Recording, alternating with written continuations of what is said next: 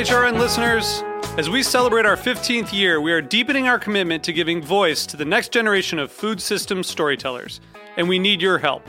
Our internship and fellowship programs help activate new possibilities for underrepresented and underestimated young people through experiential journalism, audio engineering, and production training. Through these unique programs, HRN helps food equity stewards build essential workforce readiness skills that expand their potential and foster economic mobility. Please consider supporting these critical programs. And with a minimum donation, you can be entered to win a dinner for two at an amazing restaurant in one of 8 cities and tickets to a concert at a great venue in one of those cities. We have incredible partners across the country who have donated, as they also share our passion for helping to educate the next generation of food systems storytellers. Check out heritageradionetwork.org/15 to donate and enter to win today. That's heritageradionetwork.org/15 to donate and enter to win today. And make sure you donate before March 31st. Thank you.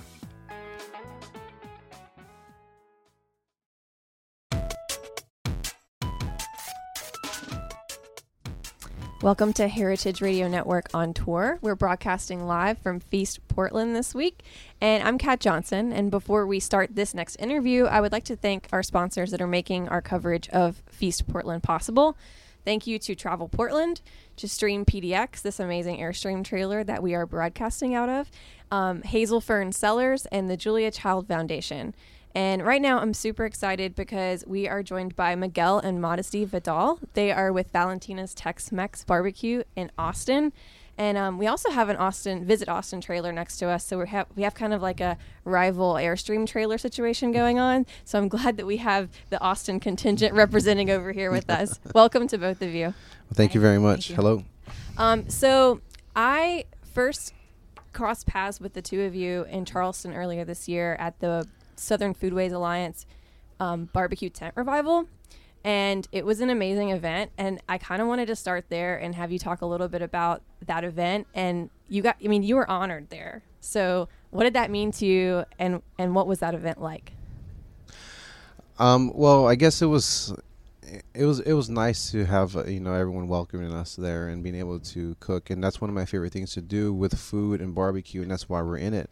Receiving the honors and everything is amazing, and to be honored that way is awesome. But like, what we want to do is share our food with everyone, like their family, because that's what the barbecue is to me, and that's how I grew up around that. So being able to share that experience with people and put our heart and soul into what we're cooking, and then to see the how people respond to it, that's like the biggest thing, and bringing everyone together. So, and what was so cool about it was Sam Jones and Rodney Scott, both Carolina boys, were kind of passing the torch a little bit to over to you in Texas.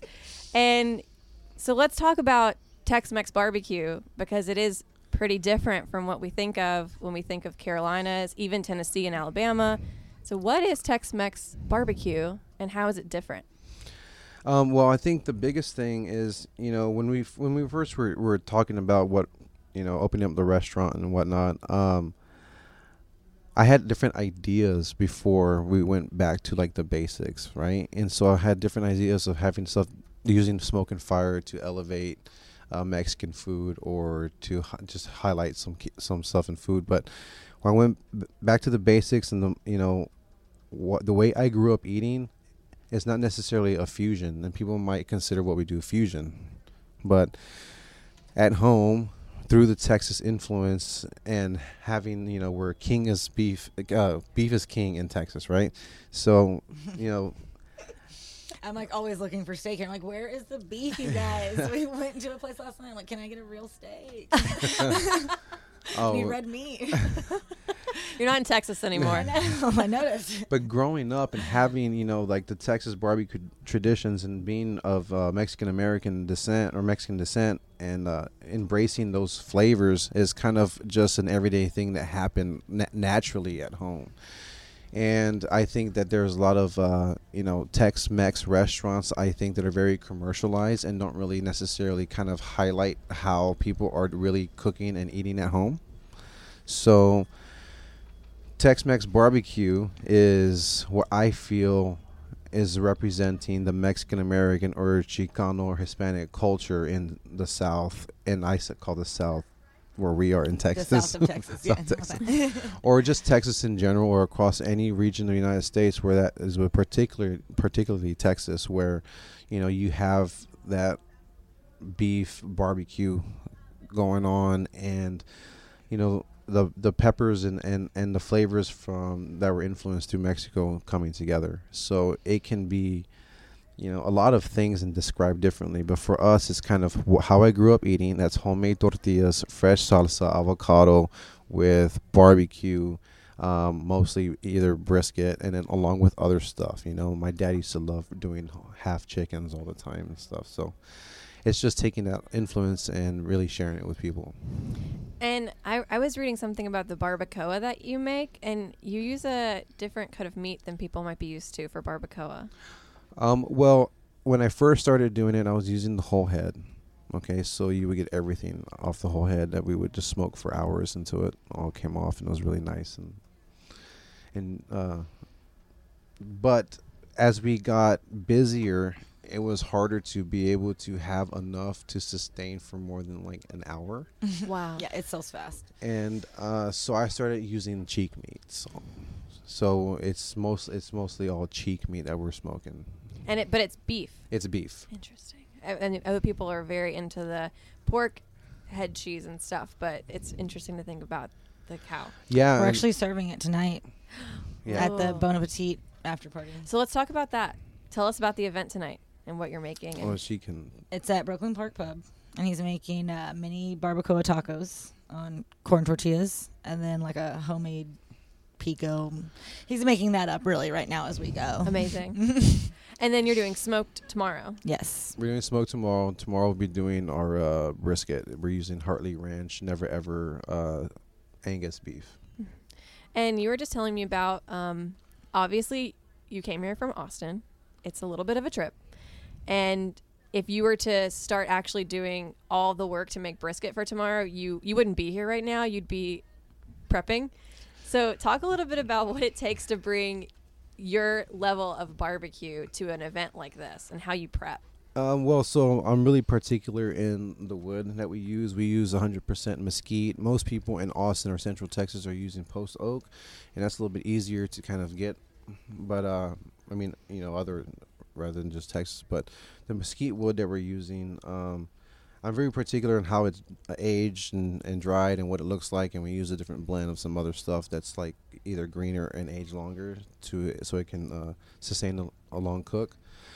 But we've come up with different methods so we can be able to come to events like this and travel across the country and be able to produce the equivalent of what we would do at home. So we spend a lot of time back home prepping, and then we will smoke for about 16 to 18 hours. And there's a system going into the cooling process of the briskets to where they sit in warmers for about 2.5 or 3 hours, and then we cool them down afterwards so we can vac seal, and then we can bring them back up and bring them back to life at an event like this. I mean, you're really bringing the flavor. You have to make the flavor at home and bring it here to get the true feel. I know. I mean, everyone at Smoke tonight, tomorrow night, should definitely appreciate the work that goes into that. It's amazing. So let's talk about family, because you guys are married, and family is a really big part of your business. So talk a little bit about who else in your family works with you guys. And we could be here all day. Start listing. We started importing our family as the business grew. Yeah, we just started moving people to Austin. We're like, I hired all 3 of my best friends. I'm like, do you guys want to get paid to hear me talk about work, or just do it for free all the time? Because I'll pay you if you do some work. Great sales pitch. So they do. They all work for me now, and they're awesome. It's amazing. We have my 2 sisters. My brother Elias is our main pitmaster now. He's been with us since the beginning, and he's worked really hard to kind of hone his skills in on the pit, and he does a really great job. He'll be here tomorrow too at the event. Yeah, actually he just got in today. So my brother Elias, my sister Amy, Adriana, and I have 3 cousins that work with me. And everyone's from San Antonio. And Elias met his wife there, so she works there as well. Right. They met at the trailer. Yeah. It's like an interesting strategy of like retaining employees. Yeah, we're like you're gonna marry in. We're gonna get you all here. So it's your brother who's the pitmaster. Well, my brother's kind of taken over, so I can continue to, focus, grow the business, and Elias maintains like the barbecue that we do there every day, and I come in and kind of, do quality checks, and I continue to work the same hours basically, but I'm focusing more on doing like specials at the restaurant. So I'm taking inspiration from places that we go or travel or hang out at, and I try and bring back something to the business and then show him how to incorporate that into what we're doing. So pitmaster is a position, a career that takes a lot of training, and it takes a long time to learn the art of that. So how has that been to like hand that off to your brother? Well, it's not handed off all the way. He says handed off. That's a loose He's term. still in training. Always. For life, we all are. For life. We can always learn from, we can learn every day. But my brother's been it's been 5 years before. It took 5 years before I gave him like the title and let him kind of be in charge. Before we could leave for the weekend. Yeah. Wow. So 5 days, and the first 3 years we were really short staffed, and we were working like 18-hour days all the time, and I would go home and nap. You could like squeeze in 2 years into that 1 year. Elias would have my back, but awesome. Tell me about the motto of the restaurant. Hecho con amor. Go ahead. Means made with love, which is how Miguel makes his food. If he's mad, the food will still be good, but it won't be as good. So we've got to get him in the good mood. That's at home. But so yeah, I mean, hecho con amor, made with love, is when we have new employees and new team members join us before they start the first shift, they have to understand what we're coming from, what we're trying to do. And so I tell everyone that the people that we are serving are, that's your grandmother, your grandfather, your best friend, your aunt, your uncle, anyone that's close and dear to you, that you are actually like paying them back for something that they've done for you. And so it has to be made with love. We have to treat people that way. And if you cook from the heart and you're doing things for the right reasons, then I think it's going to really show. And that's how we try and treat our employees. That's how we try and treat our guests and customers that come around. And, it's just like anyone that comes in orders, you have to put your grandmother or someone that was special to you on them so you can take care of them the same way. That's beautiful. So you started the Valentina's, you were in a permanent trailer, and then you had like outdoor seating. Is that still the way that the restaurant's set up? Well, we actually started behind a bar downtown. Oh, wow. Yeah. And then we moved to a gas station parking lot south of town. And then now we're in like a permanent location, and we're working on building a brick and mortar in that location. There's a building on the site. We still are in the permanent trailers right now, but we do have covered seating and like TVs and all kinds of. Yeah, it's more like a compound more than. It's not like, oh, we got a food truck. It reminds me a lot of where our home station is. We're in 2 shipping containers behind a pizza restaurant, where Bert is, and it has this whole compound feel. And so I feel like I would be very at home. You probably would. There's a lot going on there. Yeah. Yeah, there's a lot going on, and the setup is basically 2 long food trailers that are butted up back to back. So you take one step out, and you're in the other one, and so that acts as like the kitchen, and then our barbecue pits are on 20-foot trailers. Can you describe a little bit more about the pits and the setup and how much food you're doing every day? Okay, yeah, so we have 3 pits that are roughly like 20 feet long. They're offset pits with, we cook that. The 3 of them take the majority of the meat, and then we have one more that is a little bit smaller, but that takes all our vegetables. So it's roasting corn and tomatoes and onions and peppers for our salsa, for our smoked corn. It takes our barbecue sauce. It takes our jerky once a week that we make. We make brisket jerky out of the flat. And the other ones are mostly brisket. So we are doing roughly right now about 4,000 pounds of brisket a week. We roll like maybe 1,000 tortillas a day. And we've given 1-2 employees carpal tunnel by now. Yeah. Yeah. So like the beef is the main seller, the brisket of course, and then underneath it everything. It's like, I guess it's like 50% on everything else. But like pork, chicken, pork ribs, beef ribs. Yeah, but we use offset pits. We go do a 14, 16-hour cook on a brisket. It's basically almost a 24-hour job before we are serving, a quarter pound to you that's gobbled up in 2 minutes. 24 hours to make, yeah. It truly is a labor of love. Yeah. That's awesome. So where can people find you, both in person and out there in the internet? To learn more? On the internet, we have a Facebook page, Valentina's Tex-Mex Barbecue. We have Instagram, same thing. We have Twitter, which is Val's Tex-Mex Barbecue, because apparently that's the longest name ever. In person, we'll be at Smoke tomorrow. There you go. Or Miguel will be at the trailer most of the time. And then where in Austin are you located? We're in South Austin off of Manchac Road, 11500 Menchaca. In Austin, you say Manchac. We say Manchac in Austin because that's how they all pronounce it. In real life, it's Menchaca. But it's about 15 minutes south of downtown. There's a lot of space. You can bring your family, bring your dog, hang out, bring some beer, drink. If you come at 2:33 in the morning, you'll probably find me there. Yeah. But you're not open at 2:30. No, but he'll be there. You can just say hi. You say hi. Well, we're prepping because we serve breakfast, lunch, and dinner, and we try and barbecue, and our way of cooking and continue to put stuff on pits throughout the day is we try and not sell out. We try and time our food. We will sell out of the big items like brisket and maybe like our spare ribs and beef ribs, those kinds of things. On Saturdays. But when we daily. continue to cook, like with us doing Tex-Mex barbecue, right, we take like other influences that are not maybe like such huge cuts of meat. So we take like trim from our briskets and cube it up, make beef tips, and we smoke those, and those become brisket guisada.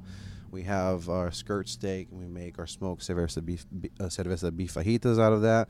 And we use chicken thighs, smoke those for about 2 to 3 hours, and we're making smoked chicken fajita or plates with that. So when we run out of barbecue, we continue with the other smoked meats that are more of a quick fire item, and so. But quick fire, 3 or 4 hours, quick fire. Oh, so fast.